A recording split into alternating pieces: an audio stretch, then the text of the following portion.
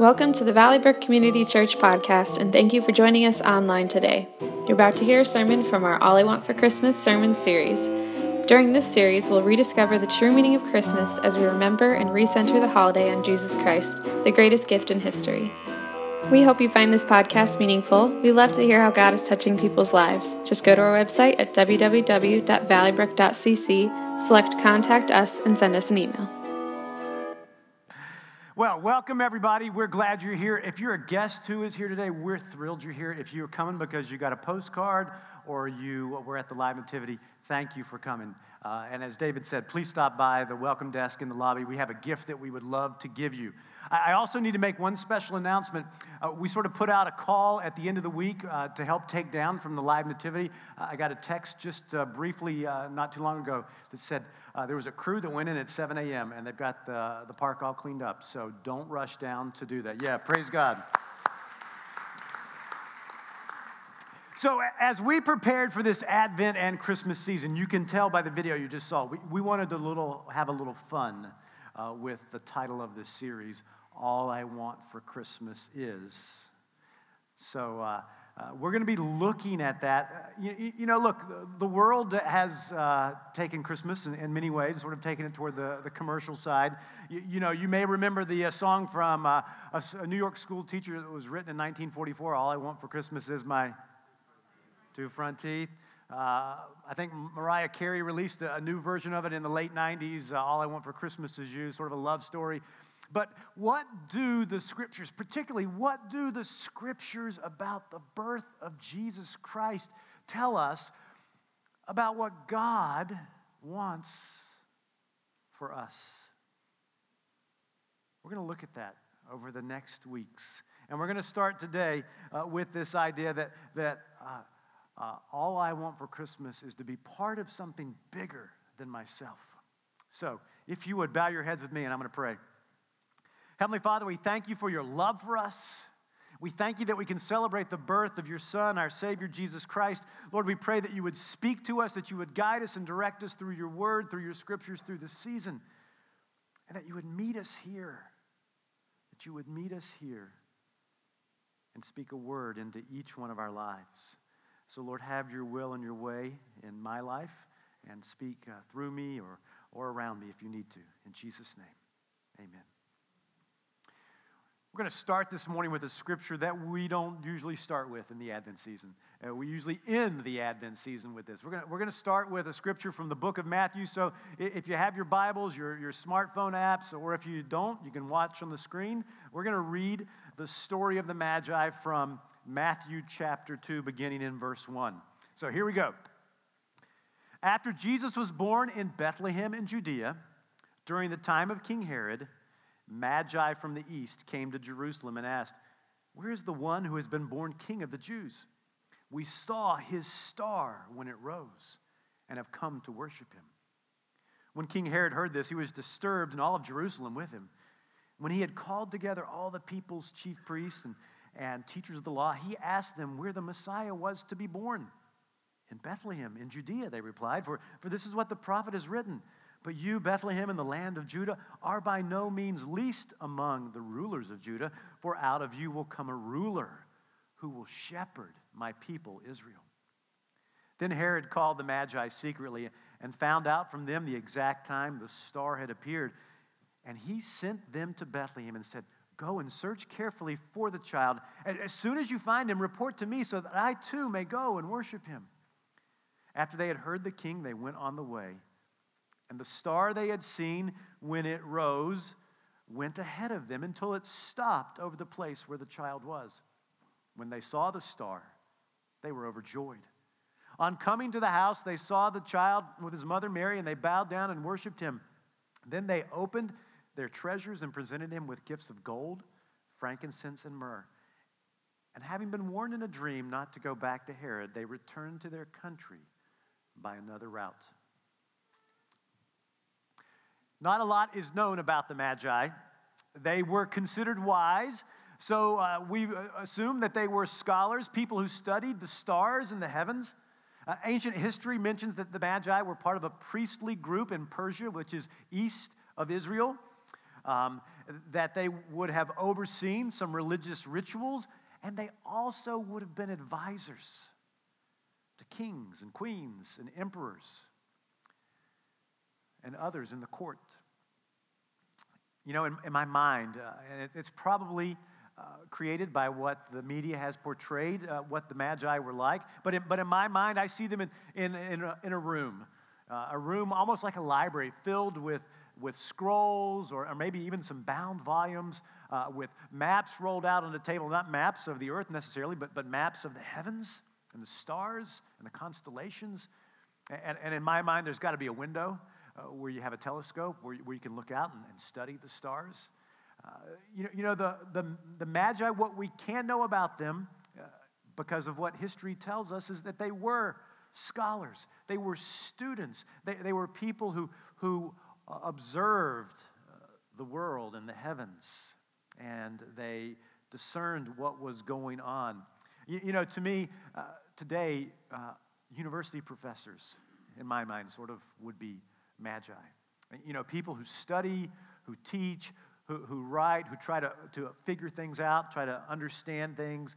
But here's what I don't see about the Magi, which honestly conflicts with the story. What I don't see is part of their normal jobs would not have been, in my mind, to be ambassadors to go and welcome a new king or a new queen. Usually heads of state go and welcome new monarchs, new emperors.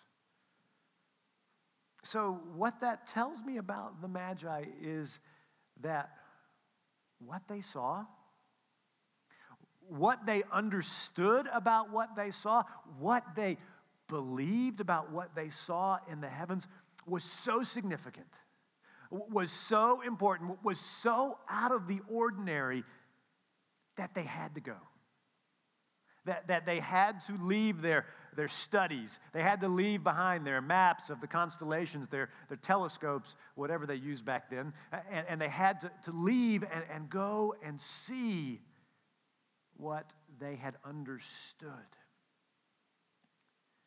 And I find it interesting that in the scripture they refer to the star as his star. As his star.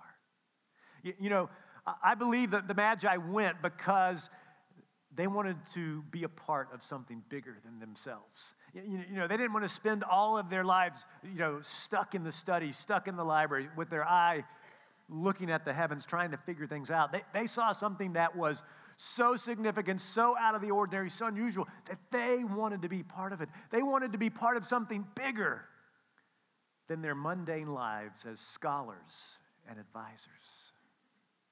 They sensed that God was up to something that was going to change the world, and they were going to be a part of it. And so they followed that star. I'll come back to the Magi. But here's a couple of points that I want you to see about how the Magi's lives parallel the opportunity before us. And here's the first point that I want to make, and it's this. God has a big plan for us. That's right. God has a big plan for us. If you read the Bible from front to back, you start with the book of Genesis. And in the book of Genesis, you read the story of creation. You see how God created the heavens and the earth and the animals and the people and put them on the earth. And what we see in there is that God created humans and made them different than everything else that God created. In fact, God created humans so that he could be in a relationship with them, so he could know them and so they could know him. But as you all know, there's a problem in that relationship because something enters in that relationship between humans and God, and it's sin.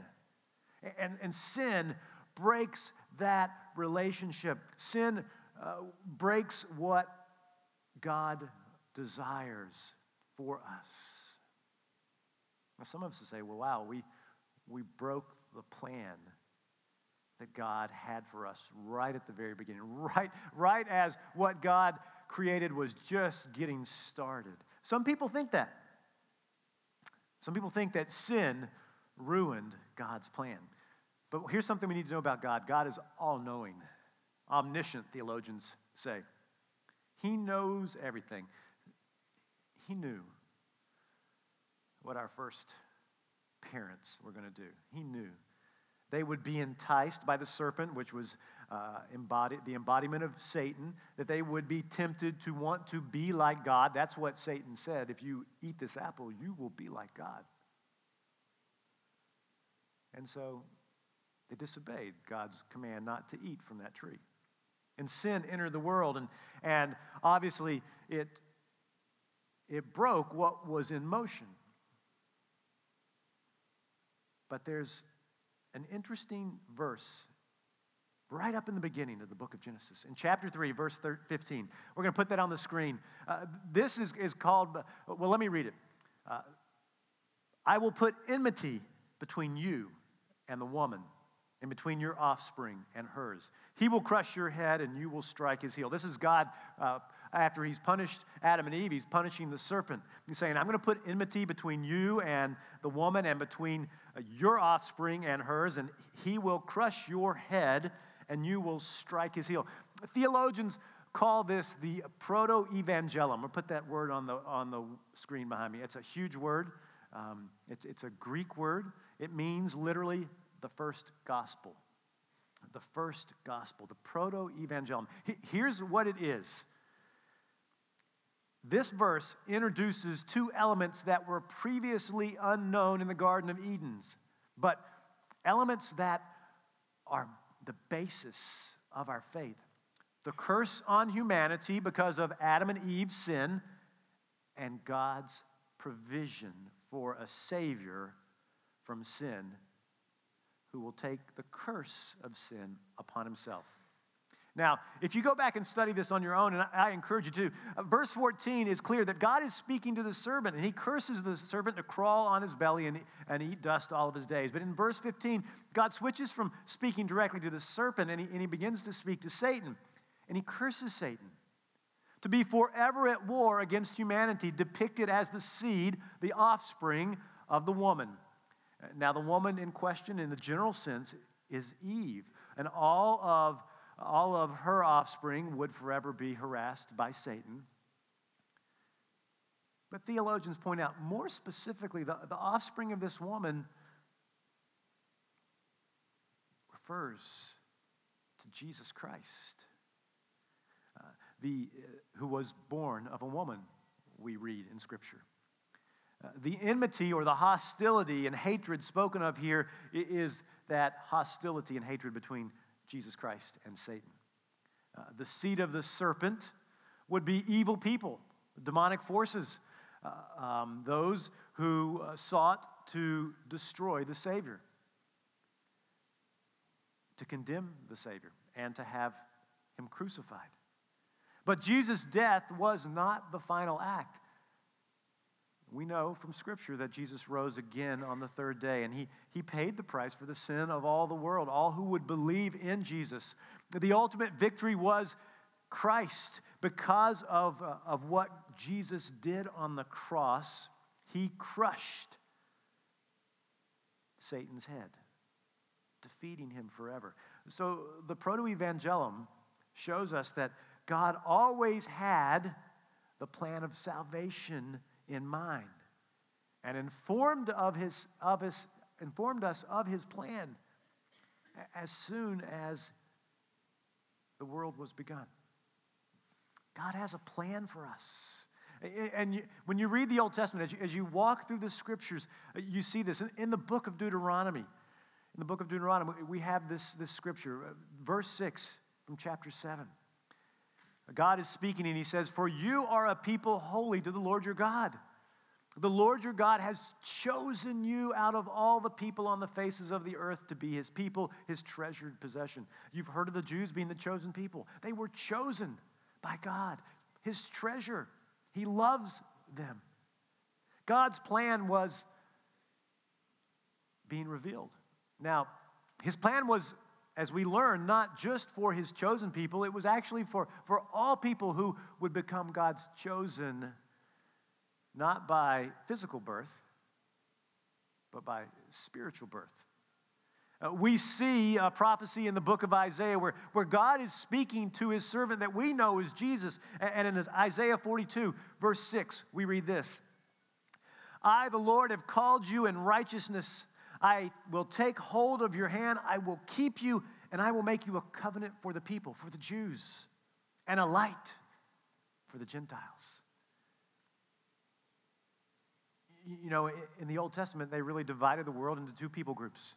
Jews and non-Jews, and they referred to non-Jews as Gentiles. So he's saying, listen, I have called you to be righteous. I will take hold of you. I will keep you, and I will make you a covenant, a promise, the fulfillment of the covenant to my people, the Jews, and to my people who believe in me, who become my people by faith. I will be a light to them, a light. Earlier on in the book of Isaiah, something that Stephen and Stephanie read this morning, the prophet is inspired to write these words from chapter 9. The people walking in darkness have seen a great light. On those living in the land of deep darkness, a light has dawned. And we jump on down to verse 6. For to us a child is born, a son is given, and the government will be on his shoulders, and he will be called Wonderful Counselor, Mighty God, Everlasting Father, Prince of Peace.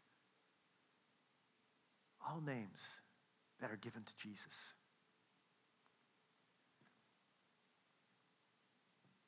Those walking in darkness have seen a great light. Those living in a land of deep darkness, a light has dawned on them. As you read the story of the birth of Jesus, you get into the book of Luke in the 2nd chapter, and he's been born, and his parents are taking him to the temple to dedicate him, to say, God, thank you for this child. We want you to bless him. It was something that every good Jewish family would do. And while they are going in there to the temple to dedicate their infant son, they're met by an old man named Simeon, a man who has sensed that God would not allow him to die until he saw the salvation of Israel. So, God has a great big plan. Here's the second point I want you to know. God wants you to be part of his plan. That's right. God wants you to be part of his plan. God desires for us to be sons and daughters by faith. Sons and daughters by faith. In him we are also chosen, having been predestined, we read, according to the plan of him who works out everything in conformity with the purpose of his will, in order that we who were the first to put our hope in Christ might be for the praise of his glory.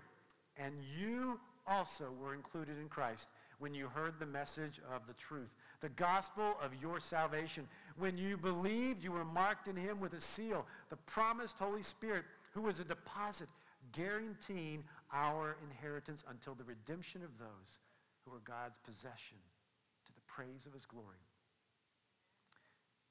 God's plan was to save all people. The Jews first, and then the Gentiles. You and me. God's plan is that when we believe in Jesus, we are saved and we become part of the family of God. We become sons and daughters. And just so you know, he's given you a guarantee. Just so you'll understand, so you'll have an assurance that you have been saved and that God has invited you to be a part of his bigger plan, he makes a deposit in you, a guarantee called the Holy Spirit. And what does the Holy Spirit come to do?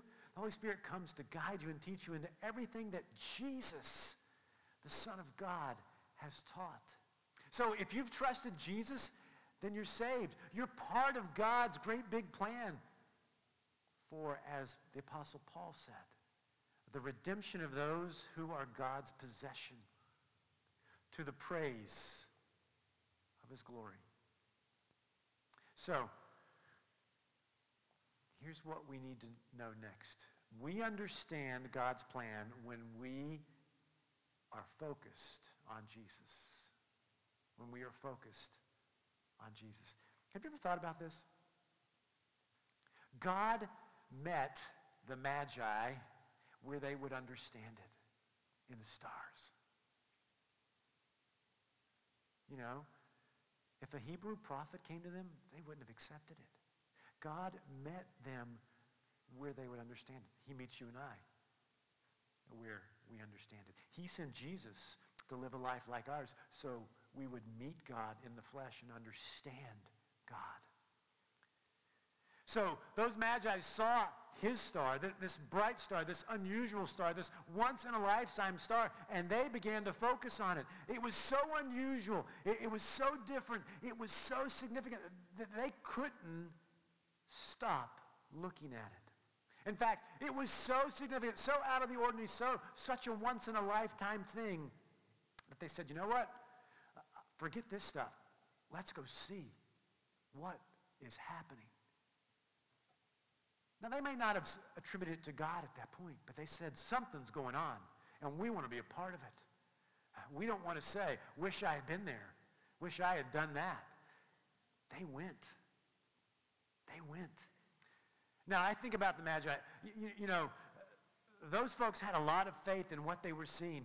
They were so convinced that this star was something significant, that it was foreshadowing the birth of a new king, a once-in-a-lifetime king, that they took gifts with them. They were ready. You know, they took expensive, valuable gifts with them. And they were so convinced that this thing was ordained, that it was a once-in-a-lifetime thing, that it was going to happen. Did you notice who they went and asked where the new king was? They went to the current king who was sitting on the throne. Wow. The king who probably would be a little upset if there was a new king in town, right? The king who would be threatened. And if you know anything about Herod, Herod was not a nice guy. Herod had some of his own family members killed when he thought they were aspiring to take over his throne. But they fixed their eyes on the star, on his star. And they followed it. When they found Jesus, they worshiped him. God used the Magi to be part of his plan. They were something bigger than themselves. They did something that lasts longer than they did. We don't know their names. Well, the tradition has some names for them. We don't know how many of them. Tradition says there were 3. We don't know. We don't know how they got there. Tradition says they rode camels. I've even seen some that said he rode an elephant. One of them rode an elephant. But we don't know. But what we do know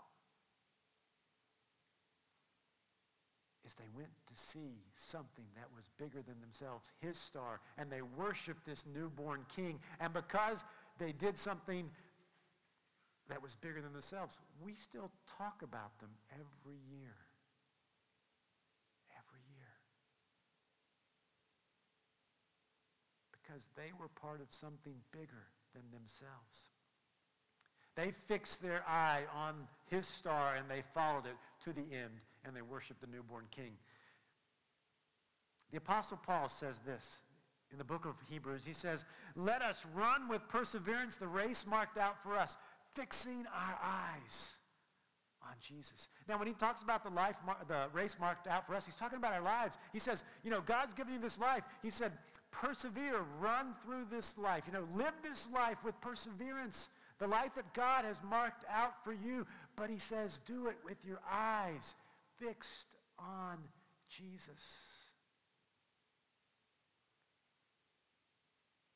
Fixed on Jesus. God wants you to be part of something bigger than yourself.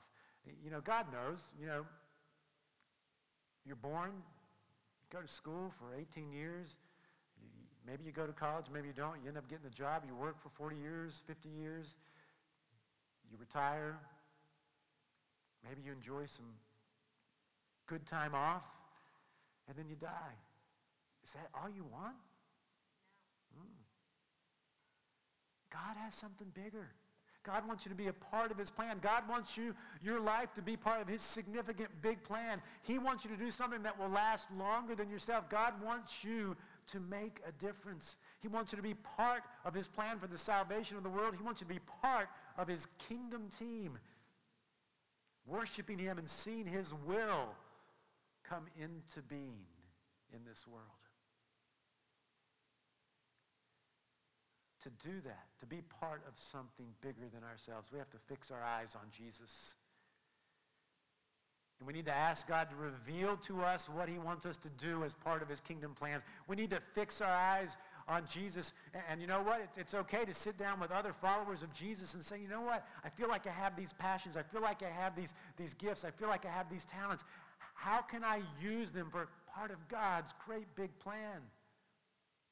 How can I be a part of what God wants to do that'll live longer than me, that'll last forever? We need to fix our eyes on Jesus. We need to ask God those questions, and we need to connect with one another and pray about those questions and ask God to reveal them to us. We need to run our race, our life, with perseverance, fixing our eyes on Jesus. And God will help us be part of something much bigger than we could ever imagine. I want to invite you this morning to ask God what he wants you to do with your life, to be part of his kingdom plan that's bigger than you.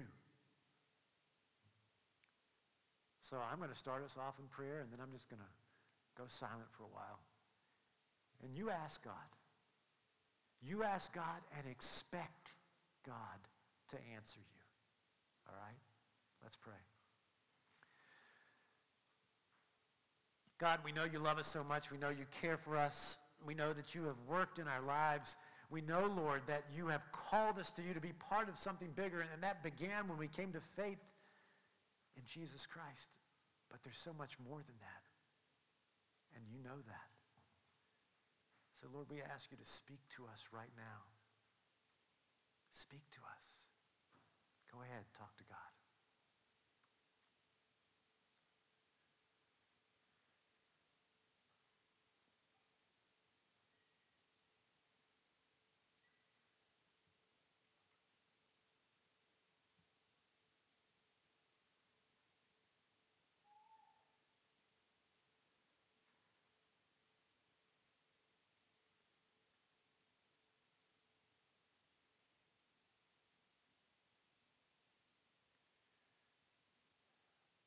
God, speak to us. Let us hear what you want us to do to be part of your great big plan. Speak to us now. Remind us. Remind us, Lord. Let us hear it as we talk to others, as we read your word, as we dream dreams, as you speak to us through your Spirit. Nudge us into what you want us to do. Make it blatant before us. Call us out, Lord. In Jesus' name, amen. Today we're going to celebrate the Lord's Supper, and it's significant to me because Scripture says, taste and see that the Lord is good. And when we celebrate the Lord's Supper, we get an opportunity to taste and be reminded of the goodness of Jesus Christ. Now, before we celebrate the Lord's Supper, Scripture tells us that we need to prepare for it. And there's two ways to prepare. First is this way. Look, everybody who believes in Jesus Christ is invited to eat the bread and the cup. If you've never told Jesus you believe in him, today is your day. So in just a few moments, I'm going to invite you to pray a prayer with me, and you can become a follower of Jesus Christ. That happened at our first service, and I pray that it happens again today. And then after that, after I conclude that prayer, then I'll also invite everybody into a prayer time of confession. So let's pray that first prayer. Let's just bow our heads. Heavenly Father, we come here to celebrate what you've done for us. And for any person in here today who's never told you they believe in you, Lord, we're going to give them the opportunity right now to pray this. So if that's you, just pray this silently. God, I believe in Jesus. Go ahead and pray that. I believe that Jesus died and rose again. Pray that. I accept his forgiveness for my sins. And I want to follow him all the days of my life. If you prayed that prayer, look, I want to encourage you. So I invite you after the service to come up and see me. We have some material we'd love to give you to encourage you to grow in your faith with him. It's such a great God that we have. And he invites us to remember what he has done for us. So as we prepare, all of us prepare to take the Lord's Supper, would you bow your heads with me? And I'm going to give you the opportunity to confess your sins in silence. Father, we are told that we should prepare to receive this meal. Do it in an appropriate way. So right now, Lord, we're going to pause and we're going to confess our sins to you. Hear our prayers, Lord.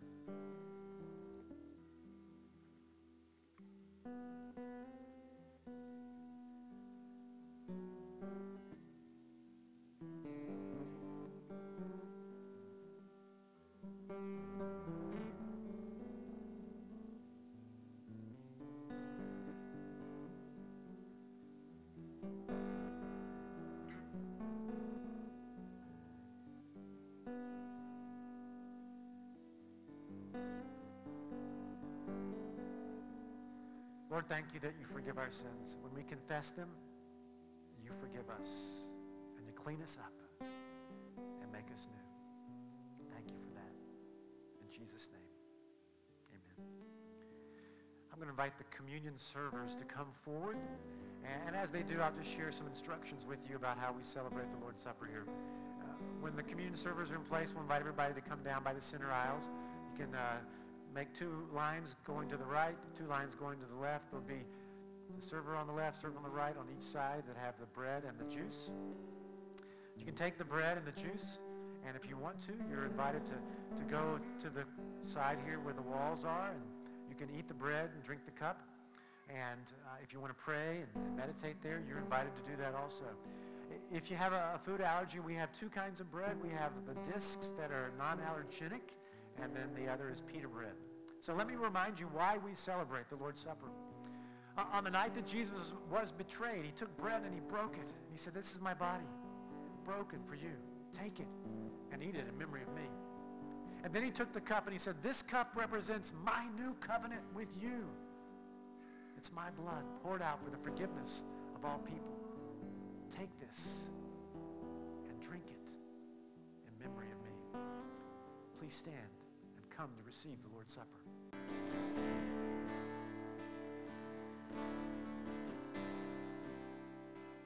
As we've come in here today,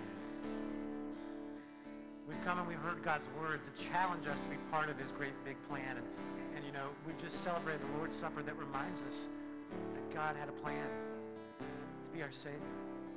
And he tells us that as often as we eat this bread and drink this cup, we proclaim his death until he comes again. It's part of his plan.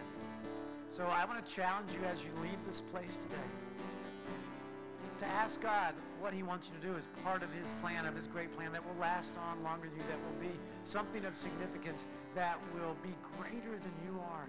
And I want to encourage you to run toward it. Follow it. I'm going to give us the final blessing, but the prayer team members will be up here to pray with you, to talk with you afterwards if you need that. But I encourage you when you go out in the cafe to talk about this, about what God wants for you. Now receive the blessing of the Lord. May the Lord bless you and keep you. May the Lord make his face shine upon you and be gracious unto you. May the Lord lift up his countenance upon you and give you peace. In the name of Jesus.